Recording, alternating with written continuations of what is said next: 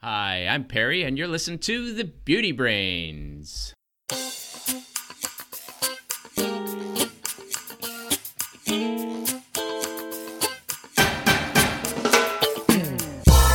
Hello, and welcome to The Beauty Brains, a show where real cosmetic chemists answer your beauty product questions and give you an insider's look at the cosmetic industry.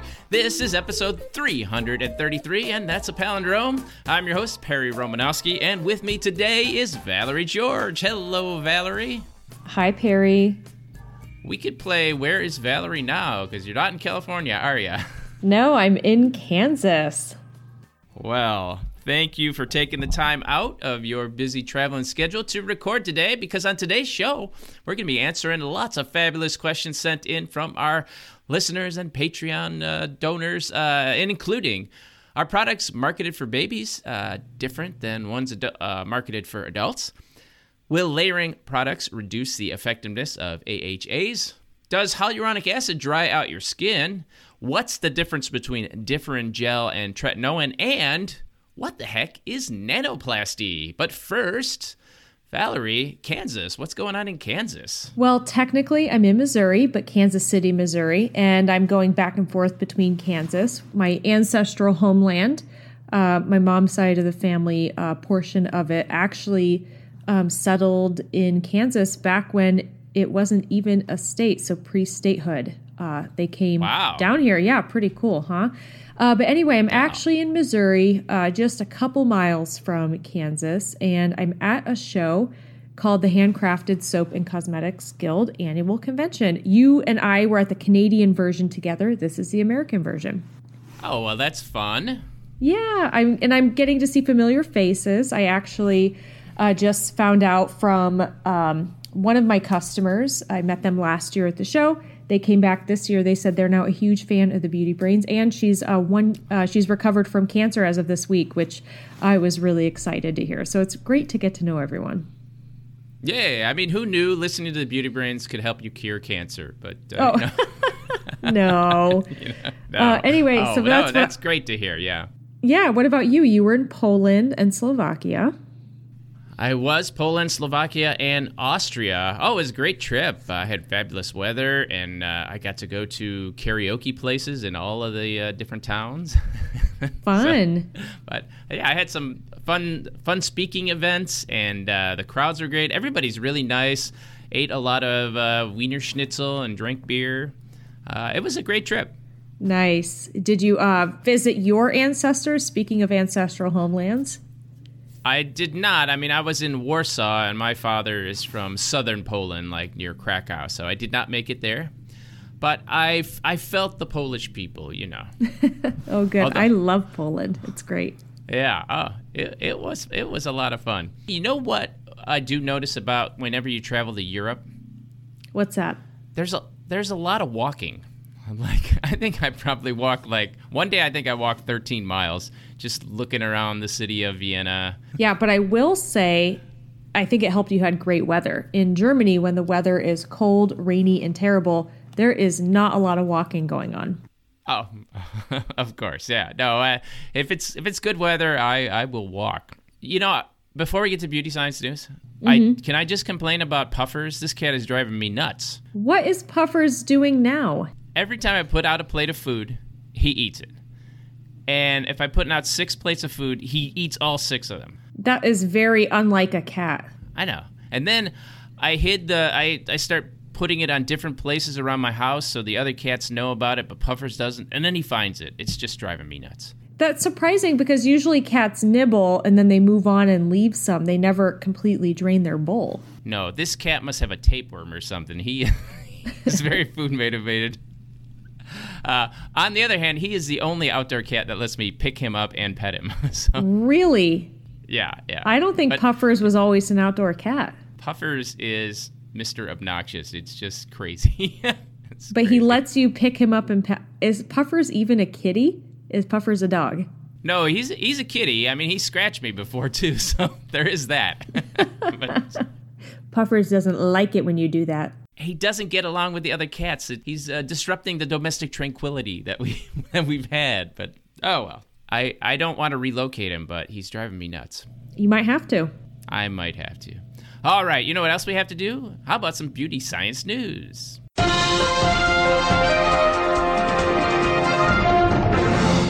Well, one of my predictions early this year, what was it, Valerie? Oh, was it an ingredient prediction or a celebrity prediction? I think it was an ingredient prediction, and I predicted peptides would be taking over our industry. And look at this story. They are. According to Grazia Daily, Number 7's new science-led skincare range has an 88,000 waiting list. Actually, the article has been updated. It says 94,000 people on this waiting list for this new technology for repairing the signs of damaged skin. And their super secret ingredient is a super peptide blend, which accordingly has been said to harness the skin's natural repair process using the renewal of 50 key proteins in skin cells. So pretty serious stuff.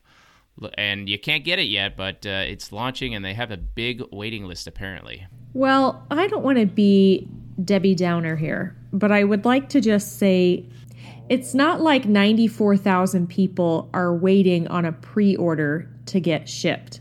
Oh, really? This just has to be no, I mean, a wait list doesn't mean anything, right? It could be they sent out an email blast and they said, hey, we have this new product launching. It has a peptide. Would you be interested in learning when it's available? And someone would say, yeah, you know what? Let me know. I don't mind. Put me on that email list. Boom, you have a 94,000 person waiting list. That's different than 94,000 people chomping at the bit to get this product. They do kind of make it seem like 94,000 people want this product. Maybe they do. I would, I just know that there's a lot of ways to spin a waiting list. I've witnessed it. Well, yeah, but you know what? I think they make a headline like this and they try to imply it's like, I don't know, a GoFundMe, right? Because GoFundMe, you actually have to put up money, but for a wait list like this, you don't have to put up money. I think it's like you said. You get an email, they're like, hey, are you interested in peptides that are going to make you look 5,000 years younger, and it's like Botox in a bottle? Who's not going to sign up for that? Yeah, let me know when it's available. Doesn't mean it's a commitment to buy. Right. I'd love a follow-up article to this. I have to say, the technology is peptides. I do believe that in the future, like the really interesting stuff and technology coming out in skincare, hair care, peptides is definitely an area where there's some interesting things that could be going on. I'm a little skeptical that this is one of those, but hey, I guess we'll find out. Yeah, we'll find out. Speaking of predictions, I made a prediction earlier this year, and someone on Instagram was kind enough to remind me I made the prediction. So basically, I predicted Oprah, like Oprah Winfrey, would come out with her own cosmetics line. But kind of the second best thing happened. Oprah Winfrey has opened up her billionaire coin purse and invested in Dr. Barbara Sturm's skincare line. Oh, so she's like one of the primary investors of a new line. She's just not using, it's not the Oprah line, it's just Oprah owns it. Yeah, Oprah's an investor in the Sturm company now. That's my understanding from the information that's come out. There's a really cute picture of them together. I guess Oprah's a huge fan of the products. And actually, Barbara Sturm looks like the twin of this professional salon evaluator I used to work with at my previous hair care company. Yeah. So I look at that and I'm like, Yolanta. Anyway, Oprah loves the products. Coming into the business is an honor and a testament to the philosophy of the company. Oprah kind of has her own line, I guess. Yeah. Wow. I guess I'm going to give you partial credit for that, but it's doubtful. On. I mean, it's an investment in it. I guess it's like she's part of Weight Watchers too, right? Still, maybe. I don't know. But so there's not going to be the O skin line, which is kind of would have been 100% credit, right? Yeah, if it was oh my, Oh my. Well, speaking of oh my, you know what I saw? GK Hair has launched, get this, a special vegan line of hair care products.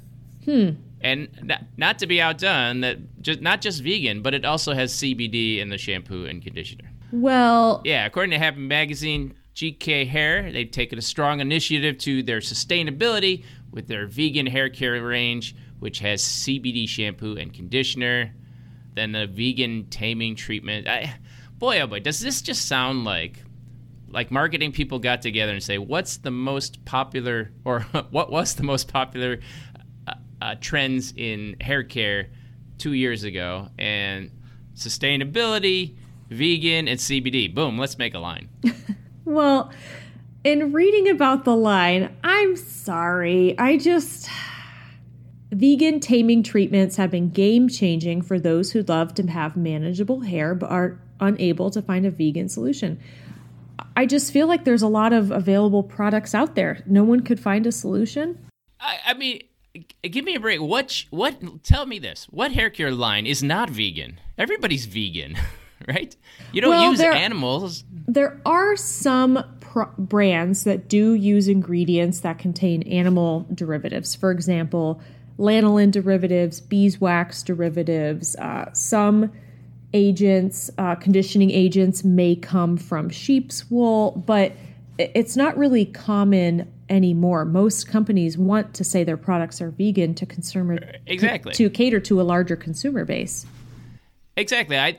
At least the company that I worked for, in the late 90s, there was this mad cow scare, and everybody got afraid of animal-derived ingredients. So we stopped taking anything that was like tallow-derived or anything that would come from the meatpacking industry. Now, we still put lanolin stuff, but you don't put lanolin in a shampoo for anything.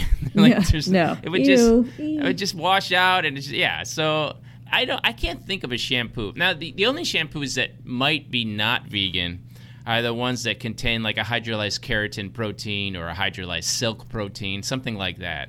Or maybe some of the surfactants come from a tallow derivative, perhaps.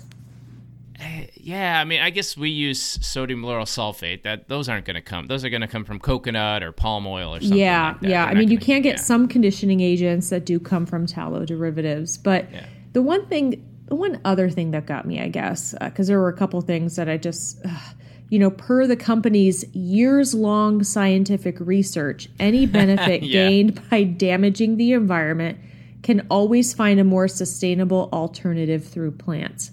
And I would just like to argue that just because something is plant-derived doesn't mean it's more sustainable. You could easily make that argument. Yeah, this just seems, I mean, good luck to them. I'm sure there'll be perfectly fine products. I'm sure the products are nice. I know, you can't really screw up a shampoo and conditioner, but... You can screw up a shampoo and a conditioner. I've used a lot of them. Oh. Well, it's hard to screw one up. And CBD... Think about CBD in hair care. What is this doing? That is just... It doesn't do much. It doesn't do anything. Let me throw some letters here. Yeah. Okay. Well, good luck for the new GK hairline. And I think that brings us to our questions. Our first question is an audio question, which we love to do on the show. If you want to hear your voice, break up our voices a little bit on the podcast, just record your audio question from your smartphone or your computer and send it to thebeautybrains@gmail.com. Hi, Beauty Brains. This is Jordan from California. Thank you for making the best podcast. I cannot wait for each new release. I look forward to it all the time.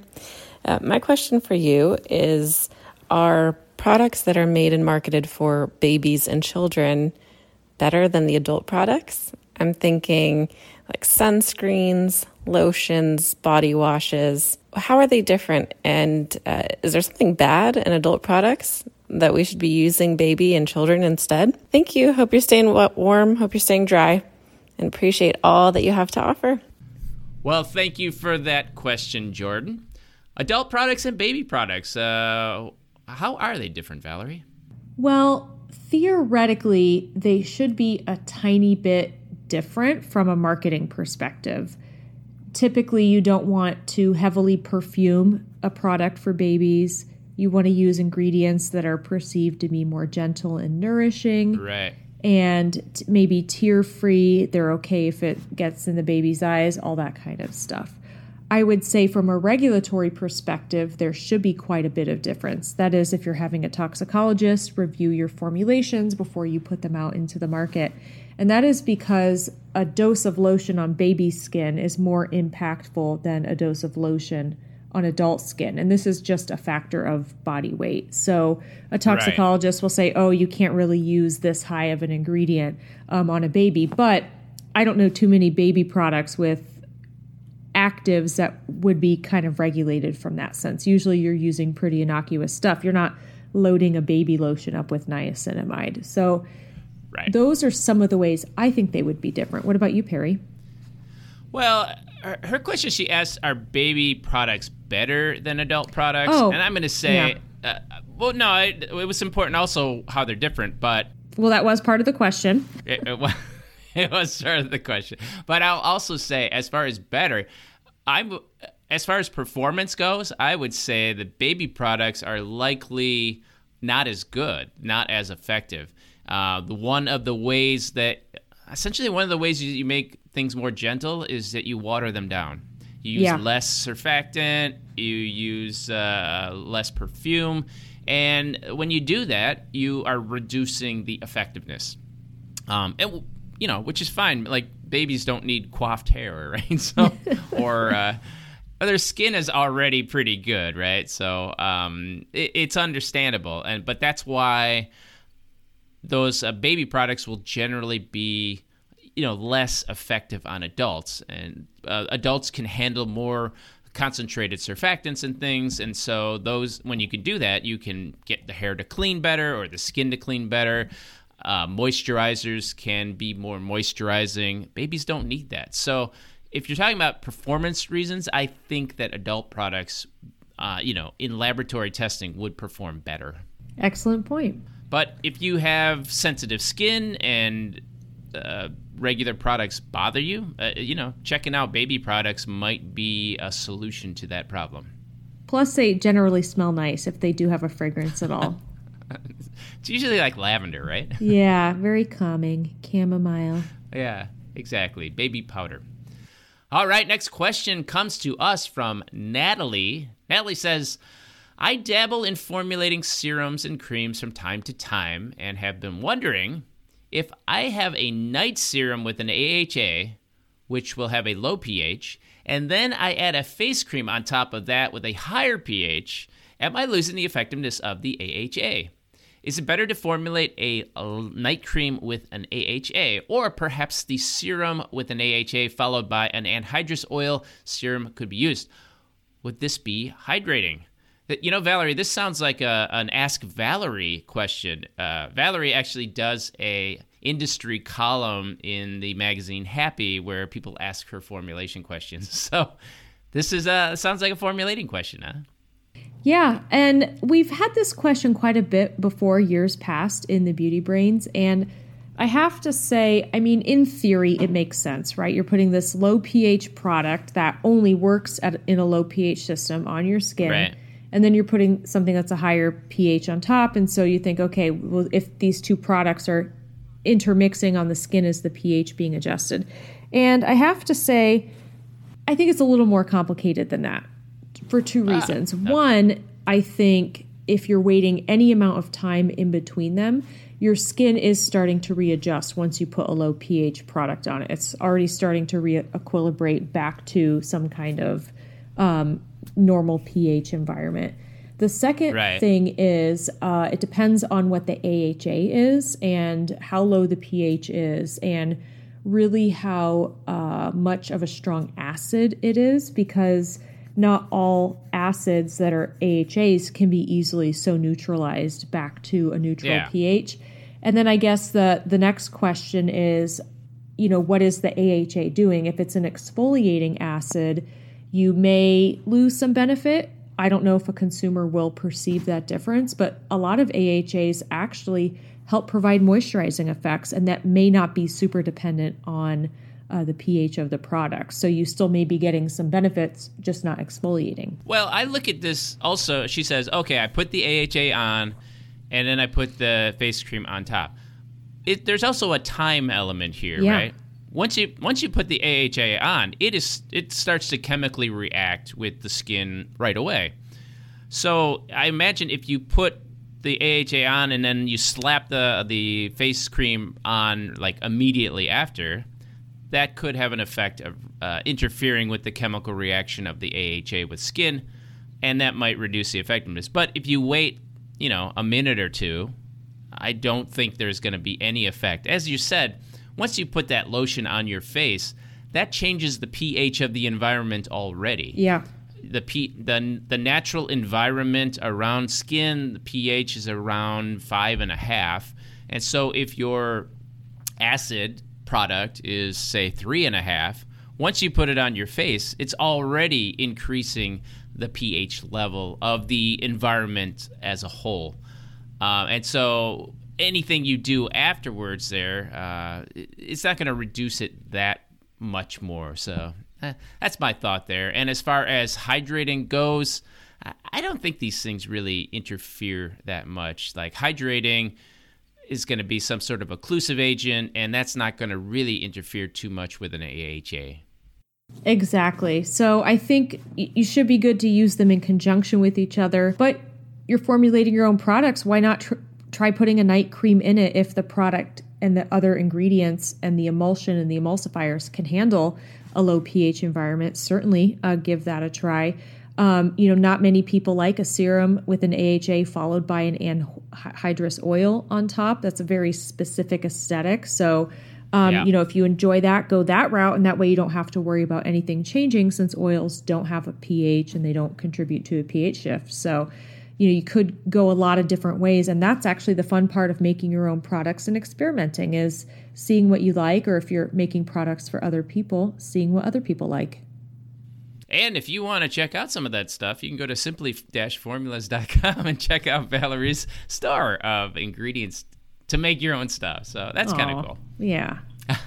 There you go. All right, we ready for the next question? Yeah, it comes to us from Ginny. Ginny says, I'm wondering if there's truth to this idea that hyaluronic acid actually dehydrates the skin. I've heard before that lower weight HA is bad because it draws moisture from deeper within the skin rather than the environment, but I don't see that as a problem as long as the long-term effects are there. Perry, what do you think about hyaluronic acid? I hear this about humectants in general, like glycerin or hyaluronic acid. A humectant is an ingredient that will absorb water. It attracts water to it, and then it holds on to that water. And so the idea is that if you put hyaluronic acid on, or glycerin on your skin, it's going to absorb water from the atmosphere, draw it in. But since your body is made up of about, I think humans are 75% water? Anyway, a lot of water in a human. Yeah. It could theoretically draw water up from inside your body up into the skin. But you know what?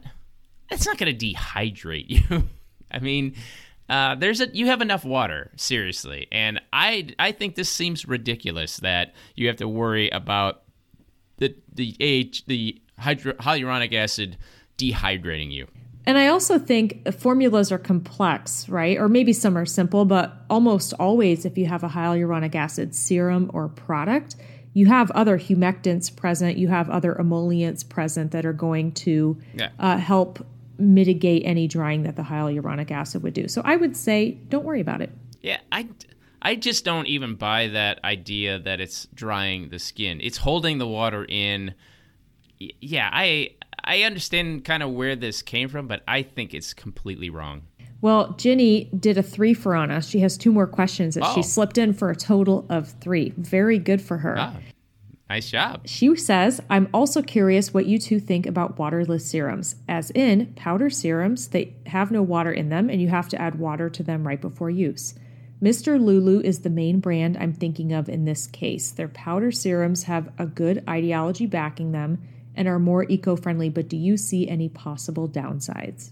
Waterless serums, downside to that, the powder piece, no, I mean, I don't think it's more eco-friendly, but it seems more eco-friendly, right? Again, it has to be, I think that has to really be measured and validated by a third party, right?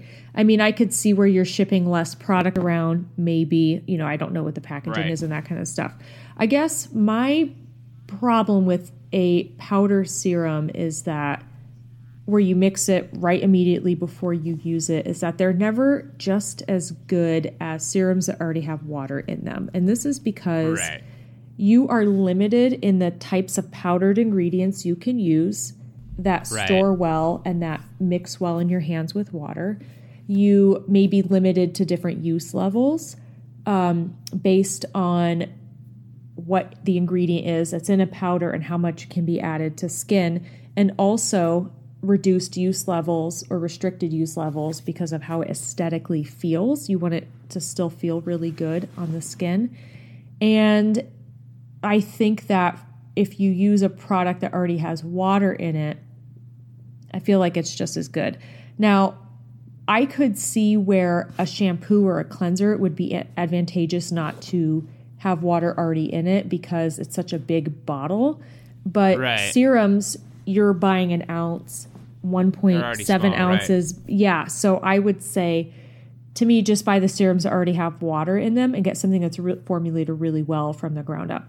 One advantage could be, I just mentioned downsides and kind of, poo-pooed everything. An advantage could be that you can use actives that are unstable in water and mix them right before use. So that could be cool, where it's like true. You don't want to store an active in water, but you could mix it right in your hand before you use it. So I could see that as a upside. Right, like a powdered vitamin C product probably, in my mind, would be more effective than a vitamin C delivered to you that's already hydrated. Exactly. So I could see some... to be fair to you, Valerie, she asked, do you see any downsides? So that was the focus on the downside. But I will also say, I don't think it's an automatic upside that it's going to be more eco-friendly. There's a lot involved with shipping and with the extra steps in production to make a powder. Yeah, so, how was the powder made in the first place, right? Exactly. And then the efficiency piece, right? If you try to mix it back with water, it's not going to hydrate perfectly, and so a lot of the powder is down the. This reminded me of like hot chocolate. So I make hot chocolate and I pour it in there, and I'm stirring it up and I drink it, and at the bottom you just have this clumps of undissolved the worst. chocolate. That was the worst. And it's like, that's not efficient. That's not. If it would have just came as water hot chocolate, it would have been perfectly fine, right? So it's not as efficient, and that's one of the downsides of these also. Yeah. And the last question, in our experience, have we seen specific ingredient triggers that make certain products pill up on the skin? It's not uncommon to see this with a physical sunscreen, and I've read it's due to vitamin C curdling the product. I've also heard high concentrations of hyaluronic acid can cause sunscreens to pill up, as in a hyaluronic acid or vitamin C serum added to skin and then afterwards using an SPF. What do you think? I can understand that with hyaluronic acid. So hyaluronic acid is only soluble in water up to about 2%. So just a little tip for you. When you see a company claiming like 70% hyaluronic acid, that's not BS. True. I know. It's once you get past 2%, essentially your water solution is a solid. Or 70% of your solids phase could be hyaluronic acid, but that's... if that's 99% water and then 1% for other stuff, that would be 0.7% hyaluronic acid. That could work. But that's 70%. Exactly. So, I know. It's a little trickery marketing there. But what I was getting to is, the thing is, hyaluronic acid is a film former and a thickener. When you put a product with hyaluronic acid on your skin, the water starts to evaporate, and so it might have started at a low enough concentration where it doesn't pill up. But as the water evaporates out, that's where you start to get that pilling effect. And as you move it around, I could see that happening. I don't see that happening with vitamin C, though. With hyaluronic acid, I wanted to add one quick point. Yeah. If you're layering a serum and an SPF that have two thickeners in them that aren't compatible with each other, you could also get some interaction on the skin and cause some pilling. So sometimes it has to do with product compatibility. But you're right, Perry, with the vitamin C, I was thinking, that doesn't even make any sense. But if you had an emulsion that was very sensitive to the addition of citric acid or ascorbic acid, you can cause the emulsion to break down and spread easily, nicely on the skin, but you can actually get some curdling effect. And I only know this because I've accidentally overshot my pH in the wrong direction, and some emulsifiers are very sensitive to that.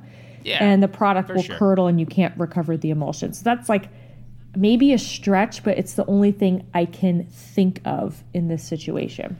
Yeah. I would be surprised, but you're right. If you miss the pH range, emulsions can be sensitive there, and especially if you have one of those polymeric thickener emulsions, the associative thickener emulsions, that could be a problem. They're very pH sensitive for sure. So it's possible.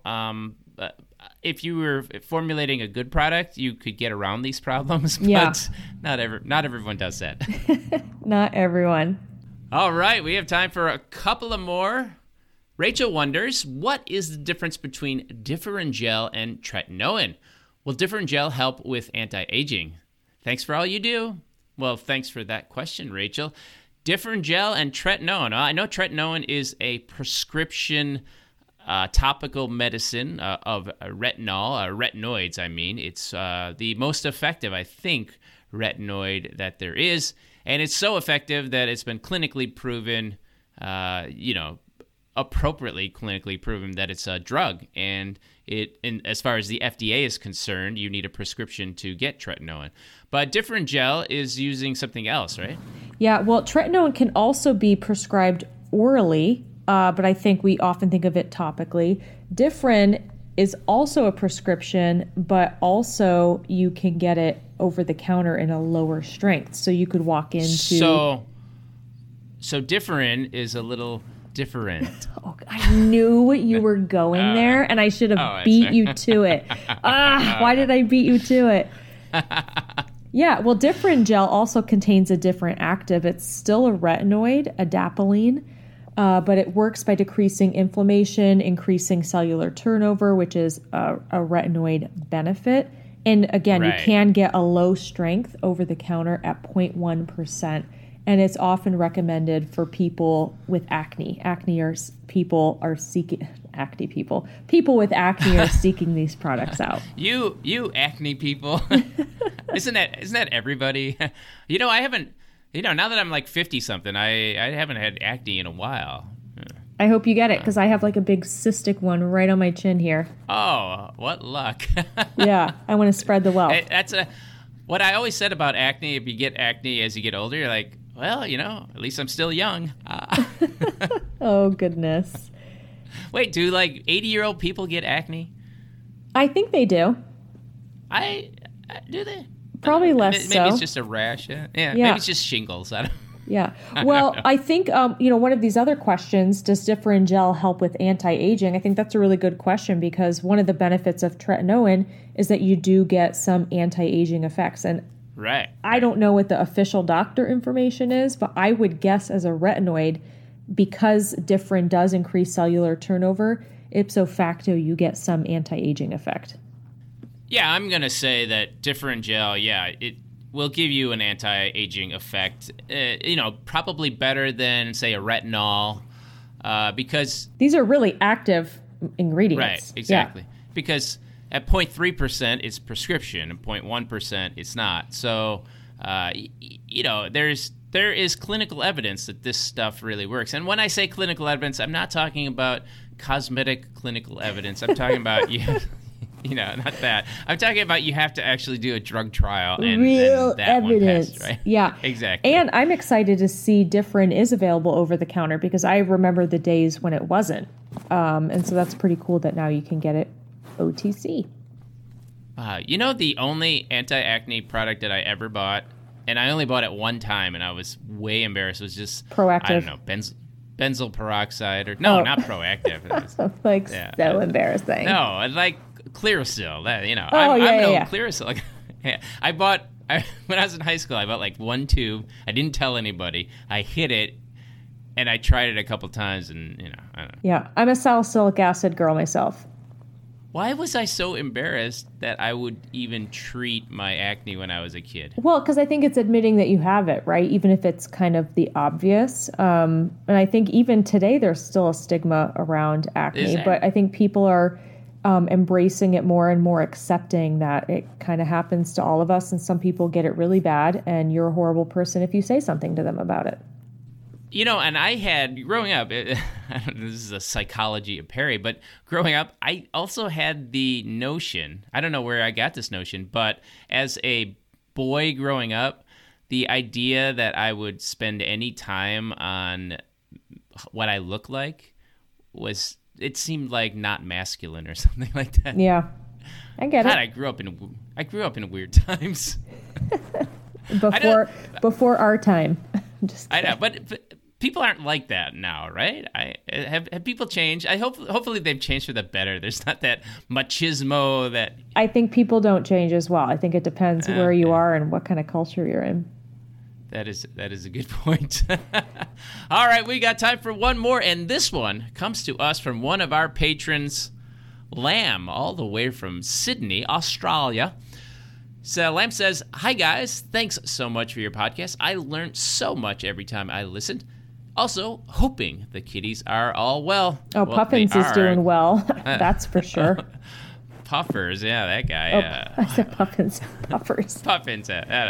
Well, see, he's a puffy cat. Yeah. But anyway, he's fine. Oh, they're all fine. My colleague has tasked me with learning more about nanoplasty, a better version of the Brazilian keratin treatment, but I cannot find anything. Would you guys be able to help me out? Thanks so much. Nanoplasty, I gotta admit, this was a little bit new for me, so I had to do a little research. And you too. Have you heard of nanoplasty, Valerie? I did not before this question, and it's something that I wish I would have not learned about. Because it makes me very disappointed in the salon professional world. Well, I will summarize it, and then we'll get your feedback here. But basically, nanoplasty is a marketing story. No, it's a type of hair treatment said to employ nanotechnology to repair and strengthen hair. The treatment apparently has nano-sized microscopic particles that will fill in the hair shaft and the cracks of the cuticle, and resulting in smoother, shiner, healthier looking hair. You know what? This sounds a lot like a silicone to me, but I imagine nobody's marketing is that, right? No, I think they're using an encapsulated material, which may fall on the nano scale to deliver a straightening active to the hair. I've seen these before. You know, the thing I don't like about the term nanoplasty is, I mean, one, it's clever, okay, but not as clever if they called it keraplasty, like keratin. Oh, sure. Because this is a keratin treatment. Sure. But of course it makes it sound really scientific. It's like, oh my goodness, nano, and plasty, like plastic surgery. Like, oh my gosh, I'm having all this change happening, right? I get it. There is the rhinoplasty, echoes of rhinoplasty, right? Yeah, and I think that's what this is trying to do, and it's resonating with consumers. And people are probably liking the results. I looked at the before and after photos, and, you know, to me, I was like, this looks like a really great smoothing treatment. I don't know that it's better than any other products on the market. I mean, some of the benefits are that hair does not get confused at all. Confused? There's no confusion in the hair that they need to remain straight and not revert. Wait, so let me get this right. So the hair fibers are just sort of there, and they're like, hey, am I supposed to be curly or am I supposed to be straight? There's no confusion after this treatment. You know, it's fairly quick. You know, there's good longevity with the results.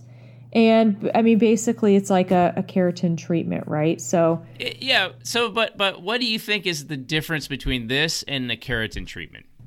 Not much, just the way in which people are speaking about the technology of the product. Well, that's what I would say. The difference is the way that it's marketed. Because the thing is, if you're doing a keratin treatment, it's not like you're using giant-sized keratin. Those particles are nanoparticles already. Maybe they're not particles. They're just nano-sized molecules. So this just becomes a marketing story, right? I guess maybe if it's encapsulated, then you can call it nano. But they're all nano. I'm at a loss here. But as far as the results go, it's pretty much a keratin treatment with a new name. Exactly. So if you're interested in trying it, I'm sure it's fine. It's claimed to be formaldehyde-free, which is important. But, I don't know if I'd go bonkers for it. I'm personally a fan of the old keratin treatments, which were not good for you because they worked so well. And honestly, it's just very hard to find things that work as well anymore because we can't use formaldehyde or formaldehyde creators anymore. Yeah. The formaldehyde would help the protein bond to the hair. That actually was a chemical reaction happening. And then there was no formaldehyde left. But, regulators and such. Yeah. Well, like any treatment, I would let it be on the market for a bit and see how it plays out, see how people like use overuse with it. Yeah. It's interesting to see how cosmetics over time seem to be getting worse than better. But, I'd like to blame marketing for that. I know, but it's not like we want to go back to the days when people use mercury to lighten their skin either. So sometimes making things worse is safer anyway. But it was effective. Yeah, well, that's all the questions. You hear that music, Valerie? I hear it. Thanks for listening, everyone. It's not just the sound of your battery. That's right. If you get a chance, could you go over to Apple Podcasts or wherever you listen to podcasts, maybe Spotify, leave us a review. That's going to help other people find the show and ensure that we have a full docket of beauty questions to answer. And as I mentioned earlier, if you have a question, just record it on your smartphone and email it to thebeautybrains@gmail.com. Also, if you like what we do and you want to support what we do and you like the fact that we do not have commercials, go to The Beauty Brains and sponsor us or support us on Patreon. Go to The Beauty Brains, go to patreon.com/TheBeautyBrains and subscribe. Also, we have social media accounts. We encourage you to follow us. And that's as much as I can say because we have not been very active lately. But on Instagram, we're at The Beauty Brains 2018. On Twitter, we're at The Beauty Brains. We have a Facebook page and squatting on a TikTok until the government can decide what to do. Valerie, I have some ideas, so I'm going to post some stuff on the Instagram on The Beauty Brains. Coming soon. Oh. All right. Well, just run that through me so I can make sure it's cute and pretty. I'll take care of it for you. Absolutely. All right. Well, thanks again for listening, everyone. And remember, be brainy about your beauty. Thanks, everyone.